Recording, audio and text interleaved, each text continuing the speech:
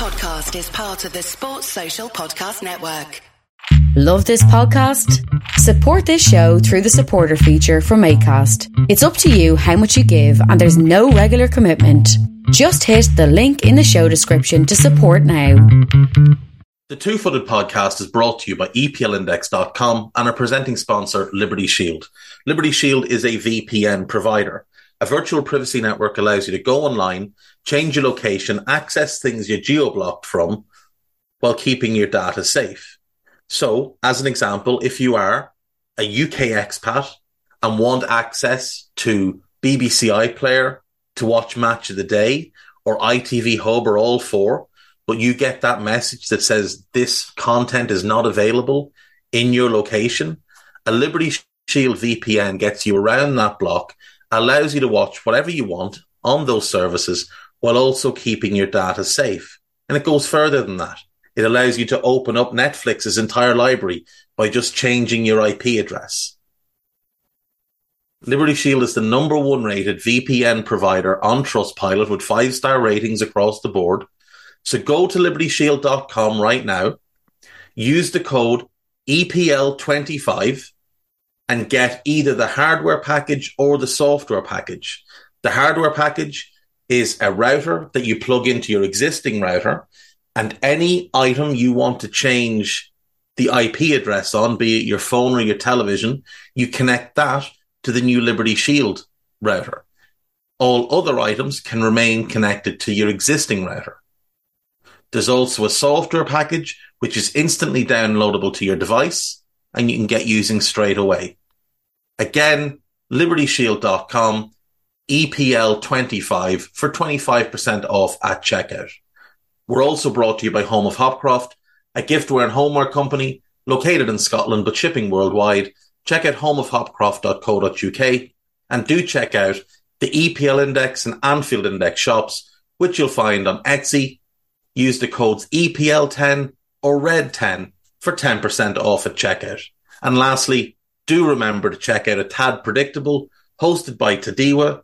That podcast is on this feed before every Premier League match week. And then the EPL Roundtable, hosted by Kevin DeVries, on its own EPL Roundtable feed. So just search EPL Roundtable in your podcast device. And that's out after every match week. Now, on with the show.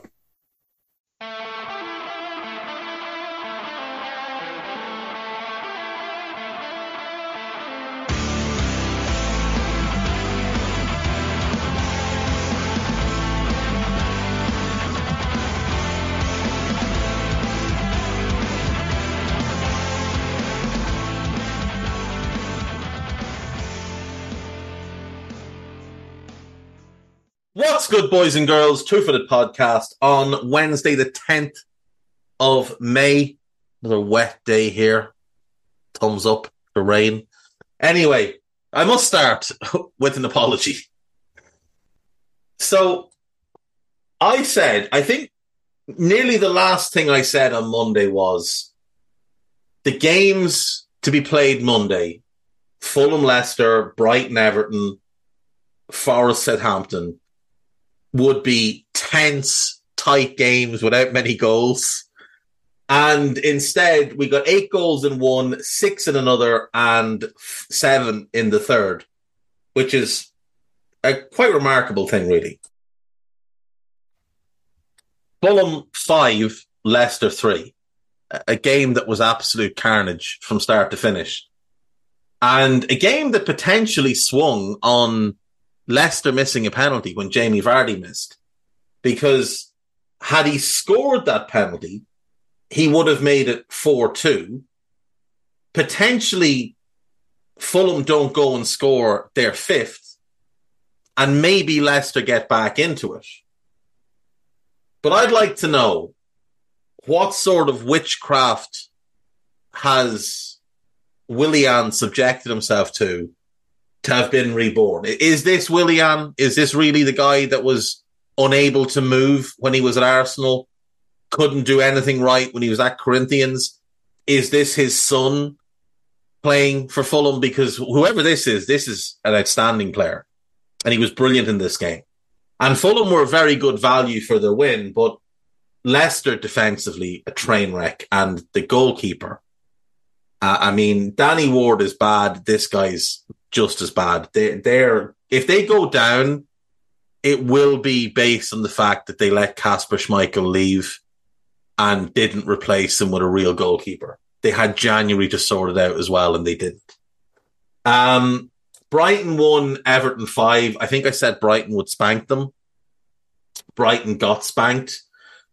This was about as bad a tactical plan as I've ever seen from anybody. De Zerbi got his pants pulled down and then refused to pull them back up, and in fact proceeded to strip off the rest of his clothes. And Sean Dyche just stood there laughing. Sean Dyche absolutely schooled him. Now, whatever Brighton do this summer, players come, players go, whatever, they need a new goalkeeper because Jason Steele is awful. He should have saved the second. He should have saved the third. Don't really know what he was doing beyond that. Absolutely awful. Brighton was shocking. Genuinely, to a man, shocking. It started in 39 seconds. Lewis Dunk, who's had a really good season, really, really good season, like team of the year consideration worthy. And he just gets spun like that. And then saunters back. If you wonder why Lewis Dunk doesn't get called up to the England side, it's probably his distinct lack of pace. That was shocking. Absolutely shocking. Forest did beat Southampton, so I at least predicted 2 of the wins right. Just badly wrong on the Brighton Everton one. This was a really good game. This was lots of fun. Gibbs White was brilliant. Danilo was brilliant. Brennan Johnson was a menace. Taiwo Awoniyi got 2 goals. Southampton fought and almost got themselves back in it. This was a really good game and a very enjoyable game. And it's changed things at the bottom of the table. Southampton, I'm sorry to say, you are now gone. You would need to win all 3 of your remaining games and have Leicester, Leeds and Everton all lose their last 3 games, which, they could lose all 3 games. I think it's unlikely. If Everton take 1 point, that's goodbye Southampton. So Saints are gone and can now at least look to start planning for the summer. Leeds, second from bottom, 30 points. Leicester, third from bottom, 30 points. Leicester have a significantly better goal difference. Then it's Everton on 32 points and then Forest on 33 points. Forest did themselves a massive, massive favour with that win. Leeds have 3 games left. Newcastle at home early on Saturday. West Ham away. And then Spurs at home. And it feels like they'll need 5 points to stay up. That's what it feels like. It feels like they're going to need to get to 35. Leicester have Liverpool at home on Monday night, then away to Newcastle, and then West Ham at home. And again, it feels like they might get away with 4 points because of their superior goal difference. They might get away with 4. Everton, Man City on Sunday, then away to Wolves, and then Bournemouth at home on the final day. And it feels to me like they need to get 3 more points. And then Forest, Chelsea away, Arsenal home, Palace away. They, I think, have the hardest running. Now, I'm probably giving Chelsea too much credit, but it feels like that's a much tougher game now than it would have been. I don't expect them to get anything from Arsenal. But maybe they can go to Palace and win. But I feel like they might need to get to 36 because of their goal difference. Lots to play for. Any two of the four could go down. It would be no surprise if any of them lost all three of the remaining games. It would be no surprise if all of them lost all three of the remaining games. Everton probably have the most favourable run-in with Wolves and Bournemouth. So you'd probably, at the moment, make them the favourites to stay up, which you would not have said before the weekend. Because I think had they lost to Brighton, I think that was probably curtains for them. They'd be 4 points behind Forest. Forest would probably be close to safe if Everton hadn't won. They'd probably be 1 point from safety if Everton hadn't won. But maybe that's still going to be the case. Maybe they'll still stay up. Because it's very hard to trust Leicester. It's very hard to trust Leeds United. But anyway, we'll move on. Gareth Crooks' team of the week. He picked Alisson Becker in goal. And if we just go to the numbers on Liverpool's most recent game, which was at home to Brighton, they had one shot on target. They had one shot on target. He did get to 100 clean sheets, and that's an incredible achievement. He's a phenomenal goalkeeper. He did nothing in that game. He had one shot to deal with, and it didn't trouble him. That's a laughable pick. In defence, he picked Craig Dawson. And he said, and I quote, "Dawson, who has been Wolves' best player of the season for me, best player of the season. He joined in January, and he's been average at best. He was not fantastic at the weekend by any stretch. Not even a little bit. So I'm not really sure where he's come with that. Bizarre pick. He's picked Thiago Silva. Again, I have no idea how he's picked Thiago Silva. The only notable thing Thiago Silva did in that game was get away with a blatant penalty. He fouled Dominic Solanke in the penalty area. It was clear as day it was a penalty. How the VAR didn't give it, I don't know. I don't know how he's been picked in a team of the week.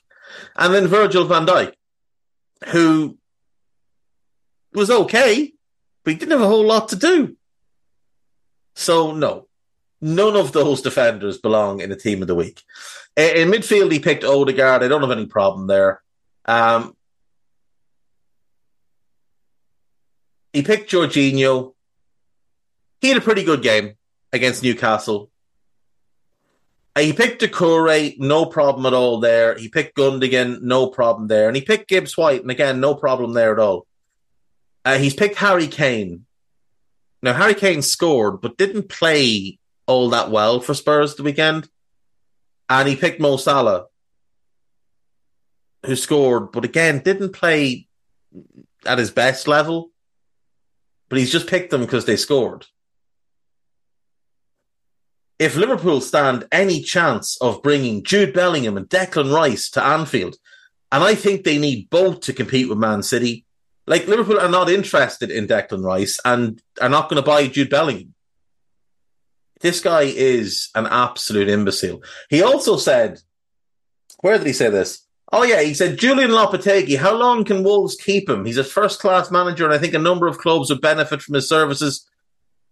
Spurs and Chelsea are just two. He's not suited to either of them. The guy knows absolutely nothing about football. He is an imbecile. Antonio Conte, Brendan Rodgers and Graham Potter and Patrick Vieira are prominent football managers who've lost their jobs in recent weeks. What is true about every one of them is that they were all appointed as managers of football clubs because of their reputations and yet are currently out of work. Roy Hodgson, meanwhile, has been appointed by his former employer, Crystal Palace, having left in 2011, and Sam Allardyce has been asked to come out of retirement by Leeds. Sam Allardyce wasn't in retirement, according to Sam Allardyce. I've always been fascinated by executives of football clubs who make these decisions. In their everyday life, they often run successful companies with chief executives who have formidable track records and would never run the business how they run a football club. What? What is he talking about? The decision makers who are appointing managers are generally people that are full-time employees of the club. They don't run businesses. The owners might run businesses, but it's not the owners who often pick these managers. Baffling. What an idiot. Moving on. Champions League last night. Real Madrid won. Man City won. Really, really high-level game. Vinicius put Real 1 up on 36 minutes with an outstanding goal. Kevin De Bruyne equalised on 67 minutes with an outstanding goal. Real succeeded in keeping Haaland quiet for the most part. They kept De Bruyne quiet for the most part, but all he needs is a second. It's a sign of a truly great player. I thought Real played really well, but I thought City played really well as well. It sets the second leg up really nicely. Because there's no away goals, it's like starting fresh.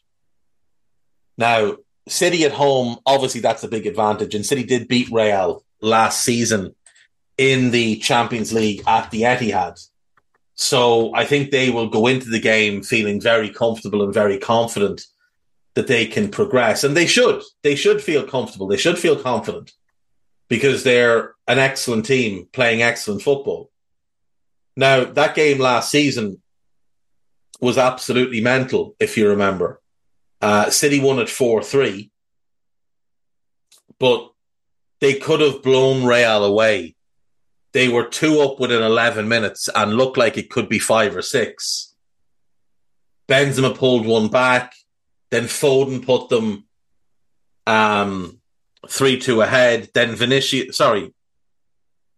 put them 3-1 ahead. Vinicius made it 3-2.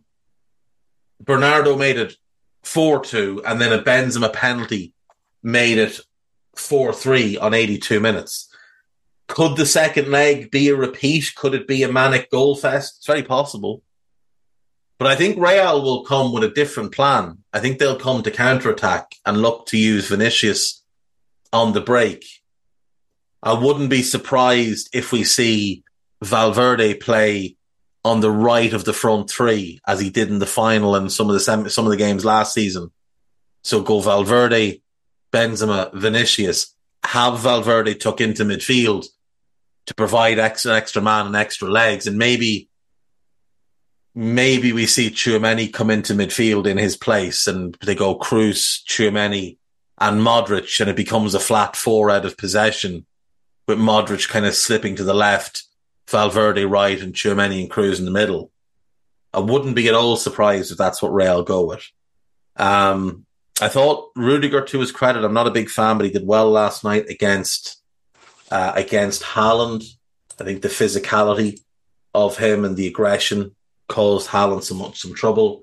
Thought Camavinga had a really good game at left back. And I think people writing off Real are foolish. Until they're dead, until they're gone, don't write them off. Like I said the other day, Golden State, they're 3-1 down to the Lakers. I'm still not backing the Lakers to beat them until they've beaten them. Simple as that. When you've got that level of championship equity within your team, the Lakers have won title. I know LeBron has 4. The Lakers have won. The coach has won. The best player has won. But, you know, the Warriors have, 4. Steph has 4. Clay has 4. Draymond has 4. Steve Kerr has 9 rings. That is championship equity. That is knowing how to win. Same thing goes for Real Madrid. Carlo has 4 Champions Leagues. He has players in that squad with 5 Champions Leagues. That is outrageous.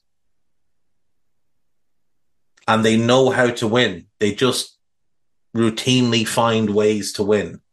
And Real know that if they get past City, they likely win the competition, because, with no disrespect meant to the Italian clubs, neither Milan club are on the level of the 2 we saw last night.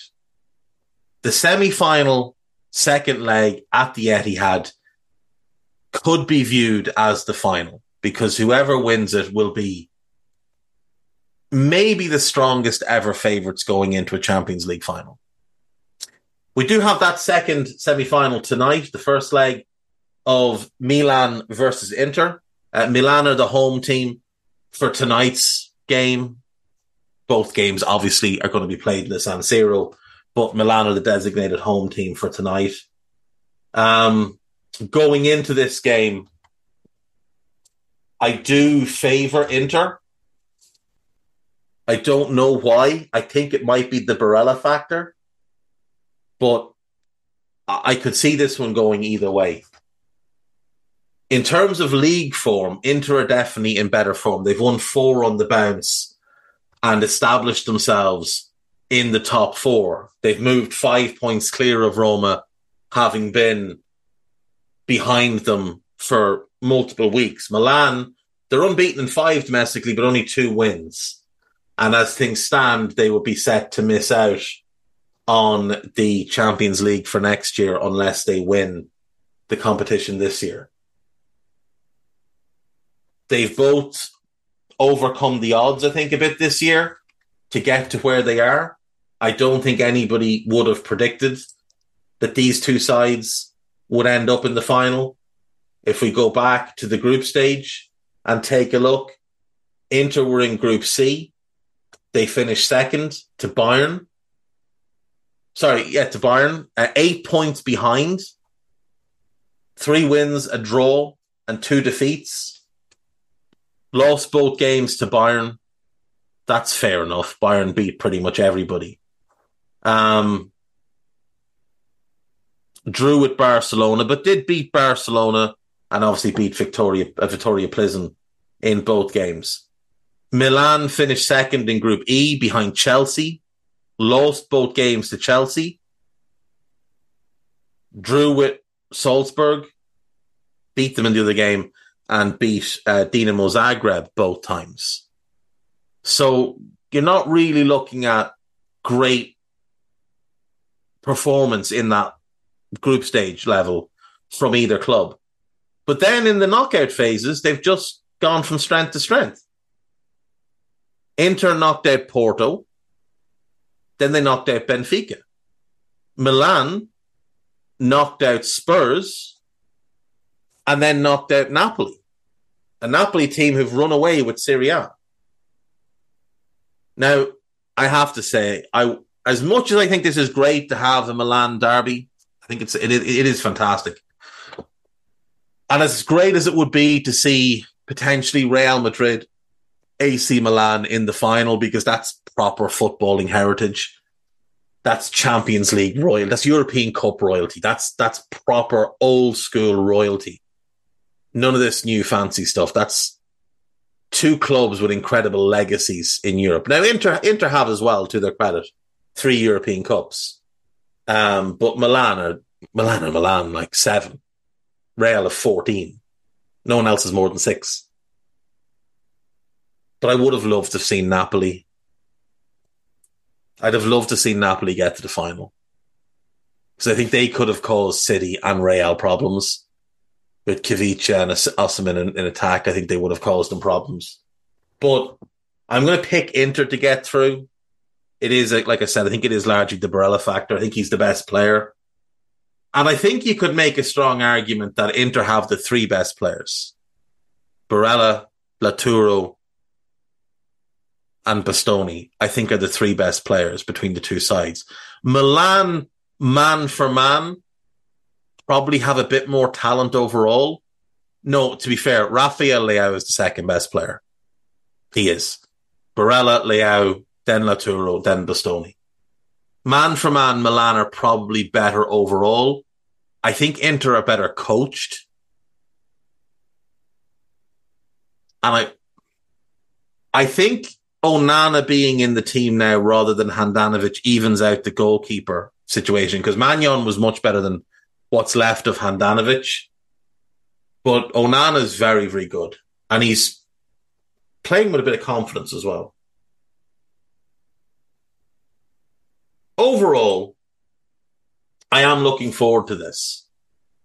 I think it should be fun to have these games played at that incredible stadium, which I know it's run down. I know it's big and drafty and whatever. It is one of the iconic stadiums in world football. It's just a shame that the golden age of Serie A came to an end and people stopped going in the same kind of numbers. And now it's too big for most games and not worth maintaining. So, they will be moving on from it. But that the sight of the San Siro is just one of the iconic things that we've had over the last 50 years in football. Right. I'm actually going to take my break here. When we come back, I'm going to take a look at the Burnley and Sheffield United squads and see what they might need in this upcoming summer transfer window, now that they are both back in the Premier League. And Alex asked me to do this last week, so I said I would, and I've done a little bit of research into it, had a bit of a look at the squads and figured out what I think they need. But again, they might have different views. We'll also then do the gossip and we'll be done for the day. So I'll see you in a sec.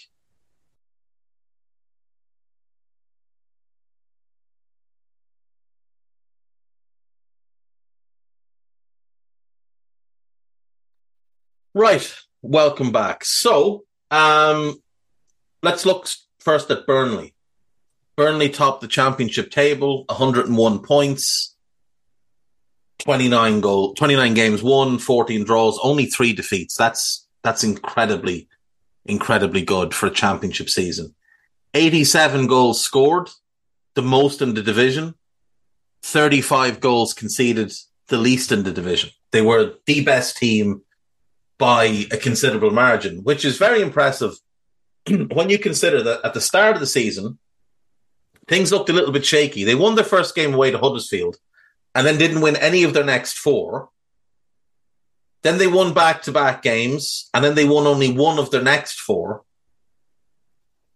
But in mid-October, everything seemed to click for them, and they went and they swept the league away. So Vincent Kompany's first year in charge, massive turnover of players. They sold Nick Pope, sold Max Cornet, sold Dwight McNeil, and sold Nathan Collins. A lot of other players left the club over the course of the year. Phil Bardsley, Ben Mee, Aaron Lennon, Eric Peters, James Tarkowski, Wayne Hennessy. A lot of experience going out the door there. And then in January, Kevin Long left, Ashley Westwood left, more experience. They brought in a lot of players. An awful lot of players. Scott Twine, Luke McNally, CJ Egan-Riley. Those two both ended up going on loan. Egan-Riley went on loan to Hibernian. McNally went on loan to Coventry and has been tremendous for them. Samuel Bastian, Josh Cullen, Arajanet Muric, Vitinho, Manuel Benson, Darko Churlinov, Anas Saruri, Marcel Lewis. In January, they went again. They brought in Ekdal. They brought in Foster. They brought in Aldakel. They worked really well in the loan market. Taylor Howard-Bellis came in. He was outstanding. Ian Matson came in. He was fantastic for them. Nathan Tella came in on loan. Jordan Beyer came in on loan. Dervazoglu came in on loan. And Obafemi came in on loan. So, if we look at what they've used during the season, in goal, Muric played 41 of the games and Bailey Peacock-Farrell played 5. So Muric is first choice, will remain first choice, and is very, very talented and very highly regarded. His reputation took a bit of a hit during a really bad loan spell a couple of years ago at Forest, where he had some real howlers in his 4 appearances. But he did well at Willem II and he did well at Demaspor last year. This season, he's been excellent for Burnley. I don't think they need to worry about a goalkeeper. I think with those two, they're set to move forward for next season. In defence, they'll definitely need to buy a couple of players here. So Howard Bellis played 31 games. He was only on loan. They will likely have to try and get him on loan again. I don't think City will be interested in a sale, unless it's a sale with a buyback, which City have done before. Maybe that's the case here, but he will be expensive. Connor Roberts was the starting right back. I would assume he will remain in that position. I do think that's one you could look to upgrade, but not necessarily one that they will make a priority. Vitinho played quite a bit for them. Jordan Beyer played a lot for them. And Ian Maatsen played a lot for them. So Maatsen and Beyer both in on loan. It may well be that they have to look to bring in 3 new defenders. Maybe they'll be able to keep the ones they had. Maybe. But I think it's going to be a big ask. They'll definitely have to put in work on that back line. That's going to be a priority. That's probably where they need to spend most of their money. In midfield, they generally played 4-2-3-1. Jack Cork played quite a bit. He's an important player for them, even just as a squad player. But Josh Brownhill and Josh Cullen were nominally the starting double pivot. And I would bet that they will remain the starting double pivot for next season. Now, could you upgrade on them? Sure. But they've got a good partnership, a good understanding, and I think he'll stick with them. So I wouldn't expect a starter to come in, but maybe they'll look to add another squad player, maybe a young player that they can develop in that area. In the wide roles, Zaroury played a lot. Benson played quite a bit. Tella played a lot again in on loan, but probably an easy one to keep. I wouldn't. I think at the Premier League level, I think he does struggle a little bit. Bastian played minimal amounts during the season, a bit of a disappointing signing. Churlinov was very disappointing, but had some injuries. I would bet they look to bring in a winger and maybe a number 10. Because the number 10 spot seemed to be one that they weren't always certain who the best fit was. Oftentimes, Brownhill would play there and Cork would play in midfield. Johan Berg Gudmundsson played a lot as well. He's obviously been around. He's a good player. He just could never stay fit under Sean Dyche. But yeah, I wouldn't be at all surprised to see them bring in a winger. Although, I mean, Tella was brilliant for them. Maybe they will just look to keep him because he was absolutely outstanding. Like, he got 17 goals for them this season. He was their top goal scorer. So maybe they look to bring one in there. To keep him. And I think they definitely need to bring in a forward. Jay Rodriguez and Ashley Barnes were their nominal strikers, one played or the other. Lyle Foster came in January, didn't really make an impact. Obafemi didn't start the game. A lot of good appearances off the bench. I don't know that they'll keep him. Maybe Swansea would be willing to loan him again. Who knows? Scott Twine is one I think could offer a lot more next season. I think his best role is behind the striker. He didn't get many opportunities this season for multiple reasons, injuries, lack of form, others playing very well. It wouldn't surprise me if we get more from him next season. If you're asking me to prioritise, I would say, see, the loan players played such a big role. Maatsen, Bayer, Harwood-Bellis, and Tella. You've probably got to try and keep all four of them.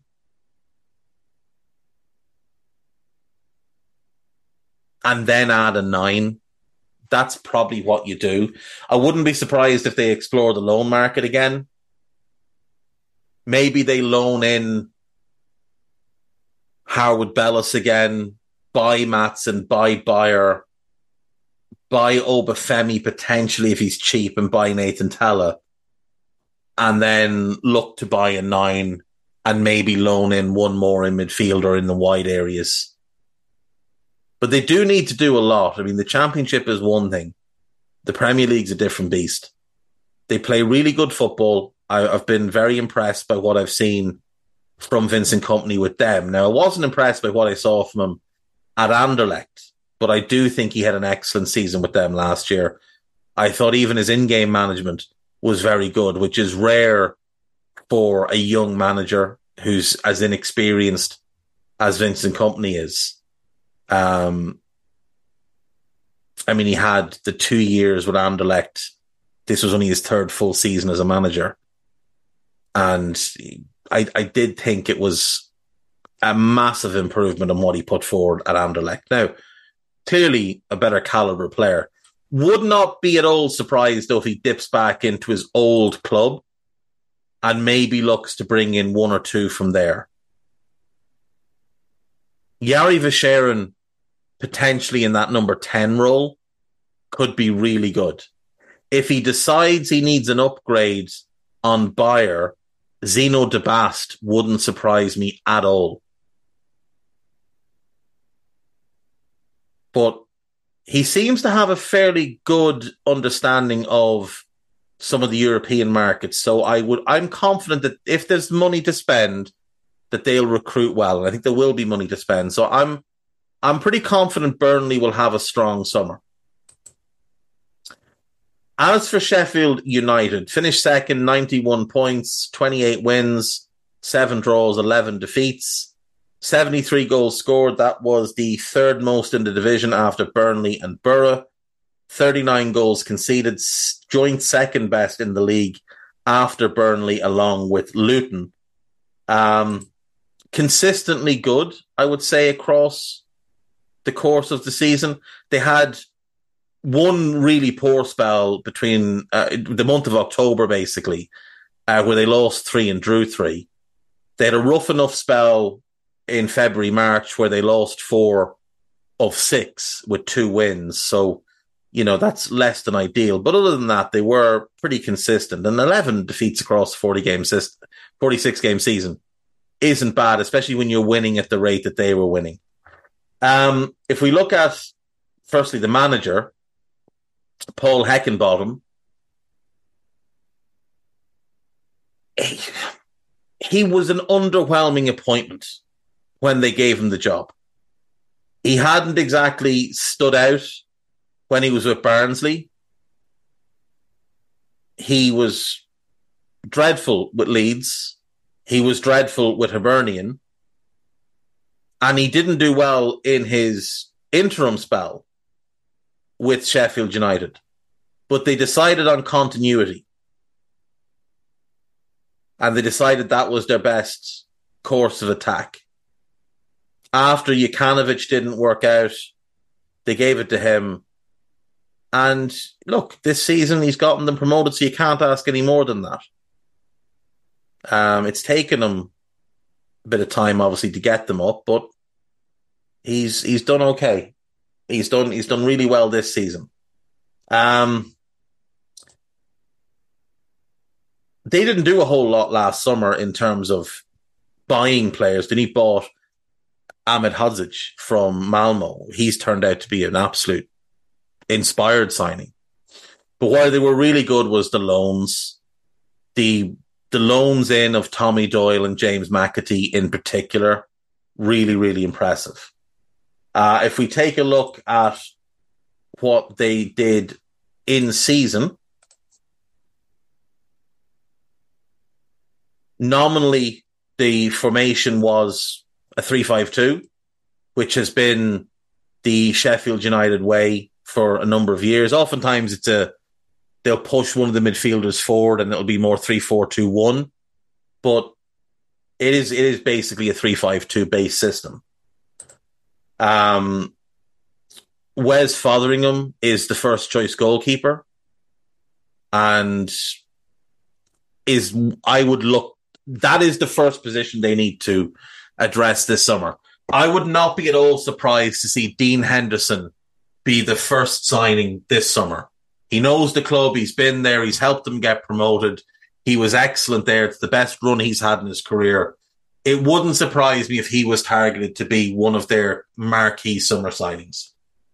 They have an owner who's willing to spend some money.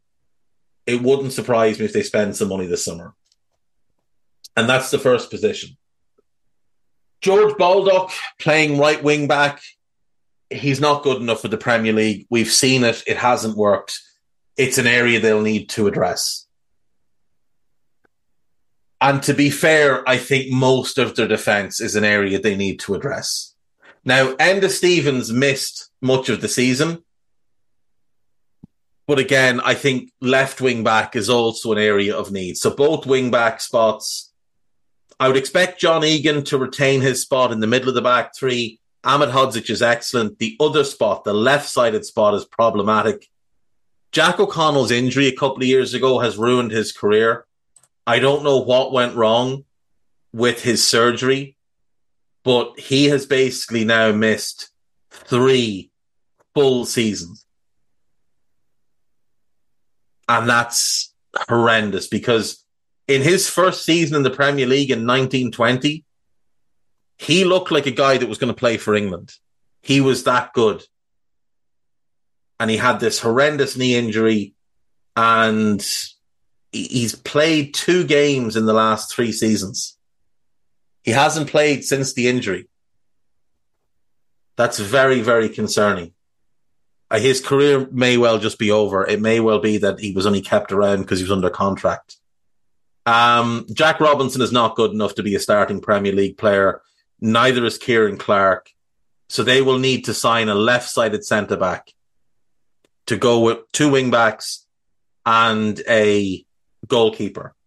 In midfield, Sander Berge is good enough to play in the Premier League. That's fine. Ollie Norwood played a lot for them last season, 39 starts, 7 sub-appearances, so appeared in every game. He's solid, and I think you could get away with him for a year maybe, but it is an area you'd look to upgrade. Koulibaly barely played this season. I'm not really sure why, but he's a promising player who's kind of lost his way a little bit, but he is only 22. But the move to Sheffield United hasn't really worked for him. This was his first season with them. Well, actually, no, it was his second. Was it a second season with them?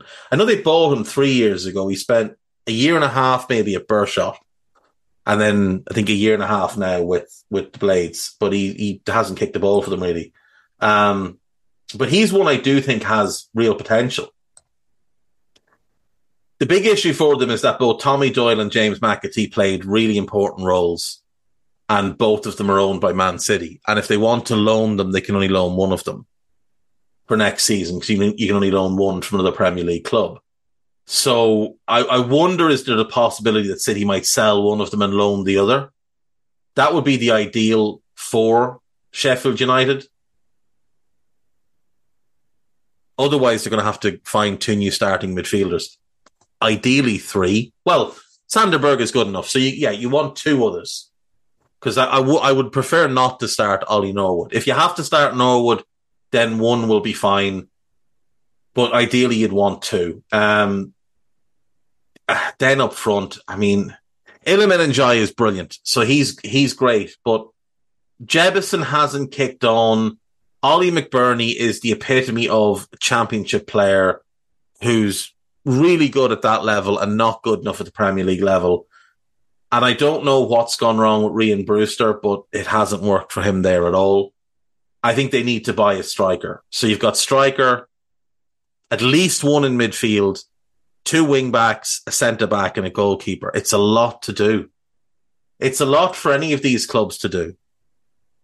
And we'll see how they pull it off in the summer, but it's going to be tough for both. I have a bit more faith in Burnley, but I've seen Sheffield United come into the division and thrive under Chris Wilder.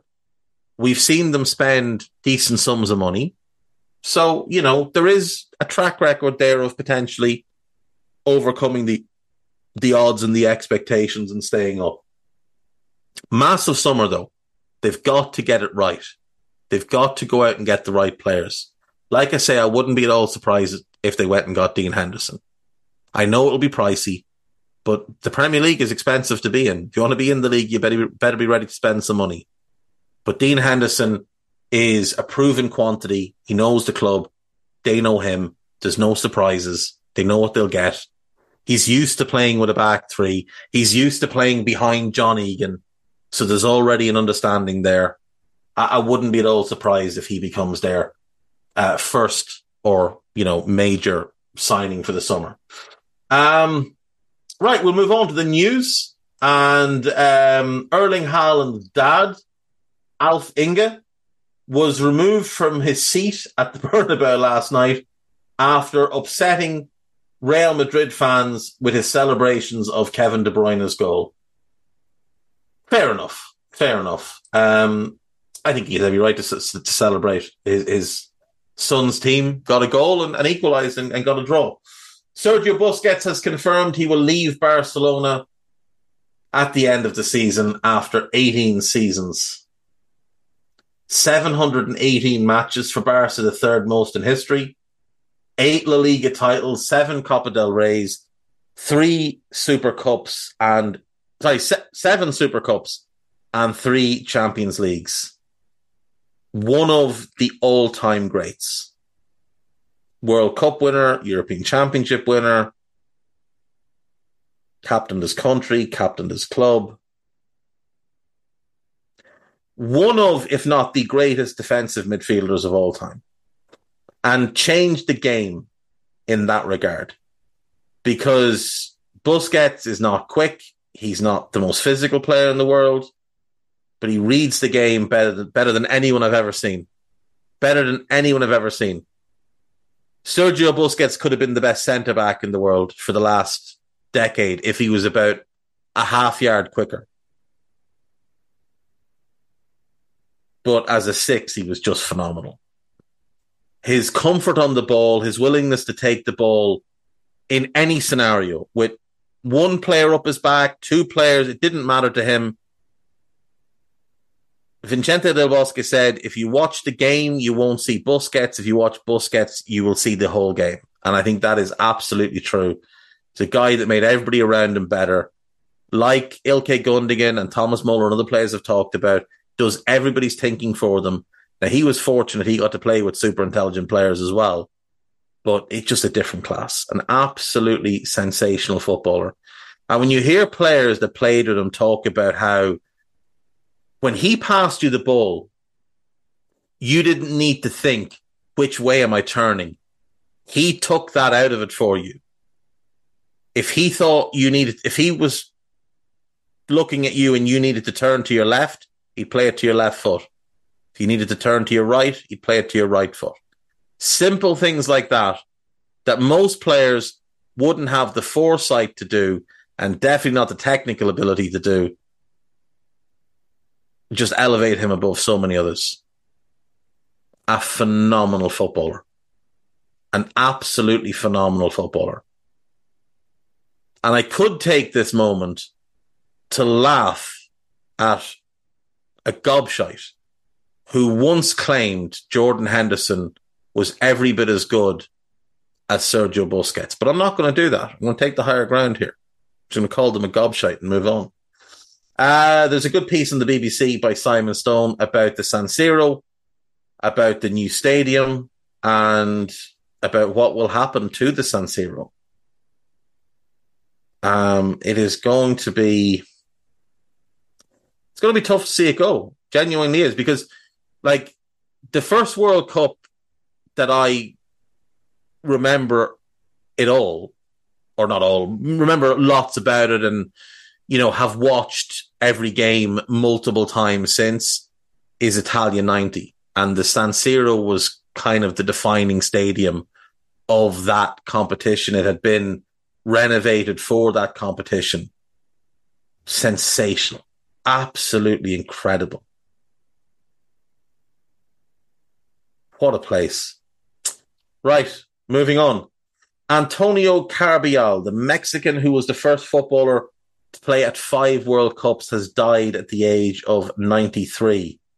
He was the Mexico goalkeeper at the Brazilian World Cup in 1950, the Swiss World Cup in 54, the Swedish in 58, the Chilean in 62, and in England in 1966. Incredible. Lothar Matthäus obviously would go on and play in 5 World Cups as well, and Cristiano has done it since, but this guy was the first to do it, and to do it back then was something special. Crazier though, he only won 48 caps for his country, despite playing from 1950 to 1966 in 16 years, 3 caps a year average. But yeah, amazing. And just think about it for a second. Like, there's no way the World Cup could be held in Switzerland or Sweden or Chile now. Just no way. And they've ruined it. They've ruined the World Cup. They've made it too big. It's too many teams. The teams aren't good enough. Lots of crap teams, the World Cup. Just shouldn't be the way. Right, we've got 2 days of gossip. We'll just do these and that'll do us, I think. Paris Saint-Germain football advisor Luis Campos has spoken to Jose Mourinho's agent about the possibility of the Roma manager taking over this summer. I would imagine Jose's entire focus right now is on winning the Europa League. So I don't think he's thinking about anything else. Argentina forward Lionel Messi, whose contract at PSG ends in the summer, has not reached an agreement to join Saudi Arabian side Al Hilal. The 35-year-old is expected to make a decision on his future once the French season ends on June 3rd. I still think he's going to go back to Barcelona, but that kind of money makes it impossible to not consider. They're offering him 400 million a year.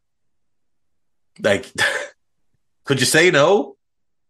Could you say no for a year, 2 years, 3 years? Make £1 billion? £1 billion. Over £1 billion, obviously, but £1 billion for 3 years of kicking a ball around the field. Could then go and buy himself a club. He could go and buy Newell's Old Boys, and he could turn them into a super team in Argentina. Like, you'd probably buy them for 100 million, 150 million max, probably less, probably more like 60. And if he threw, I don't know, 300 million at them over the next 6-7 years, they could build a super team down there, dominate. That'd be great fun. But obviously, it's a bit distasteful to take money from a despot regime. Chelsea are looking to offload Christian Pulisic at the end of the season and could use him as a make-weight to encourage Napoli to sell Victor Osimhen. Yeah, definitely. Napoli, what they want to do is give up the best number 9 they've ever had, the best number 9 in Serie A, a top 3 number 9 at worst in the world game right now, and take back a winger who's always injured. Jude Bellingham will reject the offer of a 1-year contract extension with significantly increased salary from Borussia Dortmund. Okay. Barcelona have set an €80 million or £70 million asking price for Rafinha, but that is outrageous. Bayer Leverkusen have renewed their interest in Granit Xhaka. Don't believe that to be true. West Ham are resigned to losing Declan Rice. They'll be better off if you can get 80 to 90 million for him, and go and buy, let's just say, they wanted Onana last summer, a box-to-box powerhouse, which is what Rice is. They got him and a really good holding midfielder, let's say Romeo Lavia. They could pay 45 for the two of them. That would be a significant upgrade on what their current midfield is. Marseille's French midfielder Matteo Guendouzi is an option for West Ham as a potential replacement for Rice. If good player, I would just always have concerns about his attitude and his temperament. Eintracht Frankfurt will not sell Randall Kolo Muani for less than £79 million, which is a fair effort considering a week ago it was £105 million. So the price has dropped 26 million in a week. So maybe next week we'll check back in, it'll be 53, which would be a fairer price for a guy based on one season, really. Crystal Palace winger Michael Olise is attracting interest from Paris Saint-Germain. Would make a ton of sense. Would absolutely destroy the French league. Aston Villa, Leeds and West Ham have been linked with Moussa Dembele of Lyon. I believe he's at a contract. He'd make a lot of sense for Leeds. He could work for Villa. Don't think he's a great fit for West Ham, though. David De Gea has been given no assurances he will remain Manchester United's first choice keeper next season, despite being close to agreeing a new deal. If they're going to pay him, he's currently on about 350 grand a week. So even if he takes a pay cut, what's it going to be? 250 at minimum that he's going to take? Or that he's going to get, rather? So he'd take about 100 grand a week haircut? Like, they're not paying 250 grand a week to a backup. So he's going to be starting. Newcastle United sporting director Dan Ashford and scout Mick Tate have watched Blackburn Rovers 18-year-old English midfielder Adam Wharton. Adam Wharton is really, really talented. There's a bunch of very talented young players in the Championship, and there's two at Blackburn that I really like. One is Adam Wharton, and the other is Ashley Phillips, the young centre-back. And if I could speak through, the power of positivity to Jurgen Klopp, I would suggest buying those two this summer as part of a future-proofing plan for the club. But unfortunately, there doesn't seem to be much of a future-proofing plan right now. Crystal Palace, Fulham and West Ham are among the European clubs interested in Jefferson Lerma, who's at a contract. I'd be shocked if Bournemouth don't try to re-sign him. James Ward-Prowse says there is no truth in reports suggesting Southampton will let him leave if they're relegated.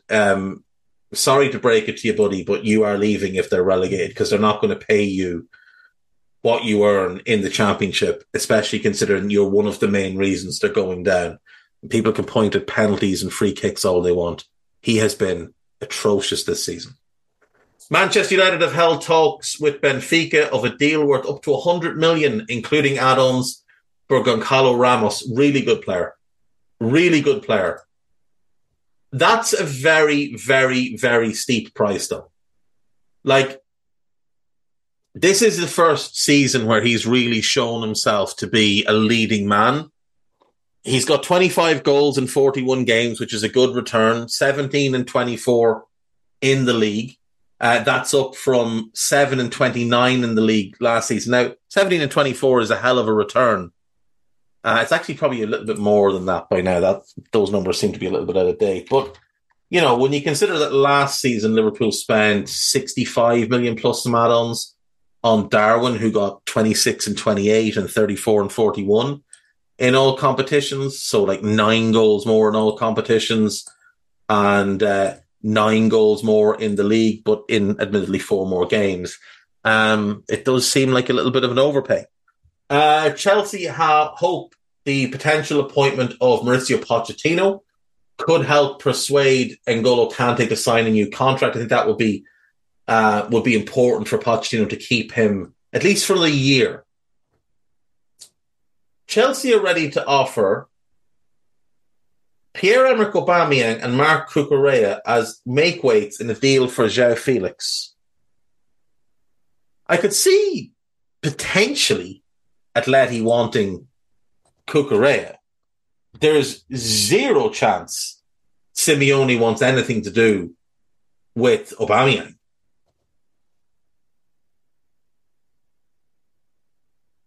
I have doubts about the likelihood of this at all, but I could certainly see him having interest in Cucurella. especially if he wanted to stick to a back three and play him as a wing back, which is what he should be playing as, not as a centre back. Manchester United are ready to rival Arsenal and Chelsea for the signature of Declan Rice. So someone's going to make a big mistake and pay far too much money for Declan Rice. West Ham are interested in Victor Gyökeres. Very good player. West Ham, though, I mean, if Scamacca is leaving, then it would make a lot of sense. But I think he'd make sense elsewhere. Arsenal are hopeful Bukayo Saka will sign a new contract worth a new 5-year contract worth 300 grand a week before the end of the season. That's a lot of money for a 21-year-old. Like, I know he's brilliant, but I mean, where does it stop? When his next contract is up, and he's going to want a new contract in 3 more years, what's it going to be? 400 grand? 500 grand? The football is getting out of control financially. It really is.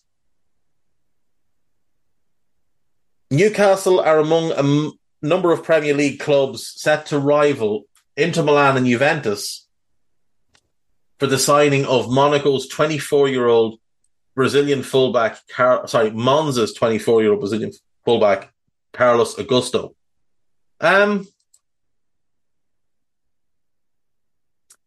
They are looking for a left back. And he's also played a bit of centre back. He's played in midfield. I think they could do better, personally. But he's a good player. He is a good player. There's no doubt. But I mean, I think they could aim a bit higher. Liverpool are in talks to appoint Jörg Schmadtke as their new sporting director, as the tail wags the dog at the AXA training stadium. Everton's Abdoulaye Doucouré says he does not know if he wants to stay at the club with the French midfielder out of contract with the option to extend for 12 months. What he's saying is, if we go down, I'm gone. If we stay up, I'll think about it. Barcelona veteran Sergio, read that Busquets, but Fulham manager Marco Silva has a $6 million release clause in his contract with West Ham, considering an approach. I think he would do quite well at West Ham. I really do. Likes to play a 4-2-3-1. So he likes to have inverted wingers. So Benrahma and Bowen would fit that need. Likes a big striker. Scamacca would fill that need. Likes to get goals from that second striker spot. Now, that might be something they'd need to address, but Paqueta could definitely play that role to a very high level. He's just not as big a goal scorer, but maybe under Silva, that bit could be unlocked. Likes to have 2 workhorses in midfield who win a ton of ball, move the ball forward, and get forward themselves. So, Souček, you're gone because running is not your bag. Rice is leaving anyway. So, I mean, Onana and Lavia would fit really well. Maybe he'd try and bring João Palhinha with him. Palhinha and Onana would be monstrous in midfield. And I think the centre-backs work from, I think Agard as the leader of that defence is fine. Zuma as that front-footed aggressive one is fine. He's definitely playing Areola. He's not playing Fabianski. I think he'd need 2 fullbacks. But West Ham don't need to do a whole lot this summer anyway, just to get back to being good. Use the Rice money to upgrade your 2 midfield spots and buy 2 fullbacks, and you're probably good to go. You're probably good to go for next season. David De Gea has agreed new terms, yada, yada. Former England midfielder James Milner rejects an offer from Everton in favour of Jerling. Who wrote this? Peter Rourke. Shite. Utter shite. Chelsea women expect Pernell Harder and Magdalena Eriksson to leave for Bayern Munich on free transfers when their contracts expire this summer. So big loss for the Chelsea women losing 2 top-level players. Eriksson has been captain at times, and Pernell Harder is my limited knowledge of women's football. I know she is outstanding, like one of the best players in the world. So It doesn't even take an expert to know that's not good news for Chelsea's women's team to be losing 2 top-class players. But great news for Bayern Munich. Former West Brom and Barnsley manager Valérien Ismaël is in advanced talks to become the new Watford manager, or as it's also known, the soon-to-be ex-Watford manager. I don't mind Ismaël. Don't mind him at all. He plays some decent football. Teams are high intensity. Very much a journeyman managerial career. He retired in 2009 as a player, having had a journeyman career. Strasbourg, Crystal Palace, Lens, Strasbourg, Werder Bremen, Bayern Munich, Hanover. Retires in 2009, goes into the Hanover coaching carousel, becomes the manager of their B team, then becomes the manager of Wolfsburg's B team, then goes to Nuremberg. It doesn't go great. He lasts only 14 games. He goes back to Wolfsburg's B team. Then he gets the Wolfsburg first team job, and it's an absolute catastrophe.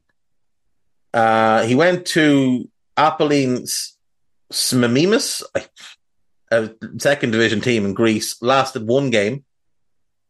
Then he went to Lask in Switzerland and did very well there. Then he went to Barnsley, and he did really well at Barnsley. Really, really well. And then he joined West Brom, and it started well, and it was promising, and then it all fell apart for him.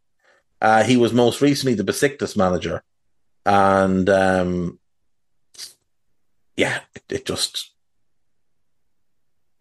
it didn't really work for him.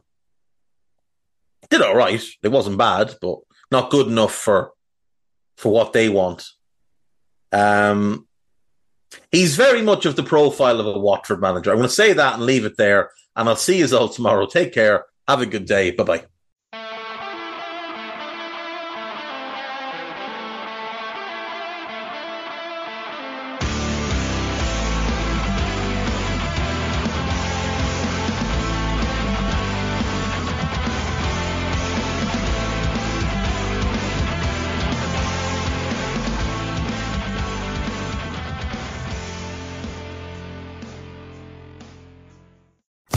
Sports Social Podcast Network.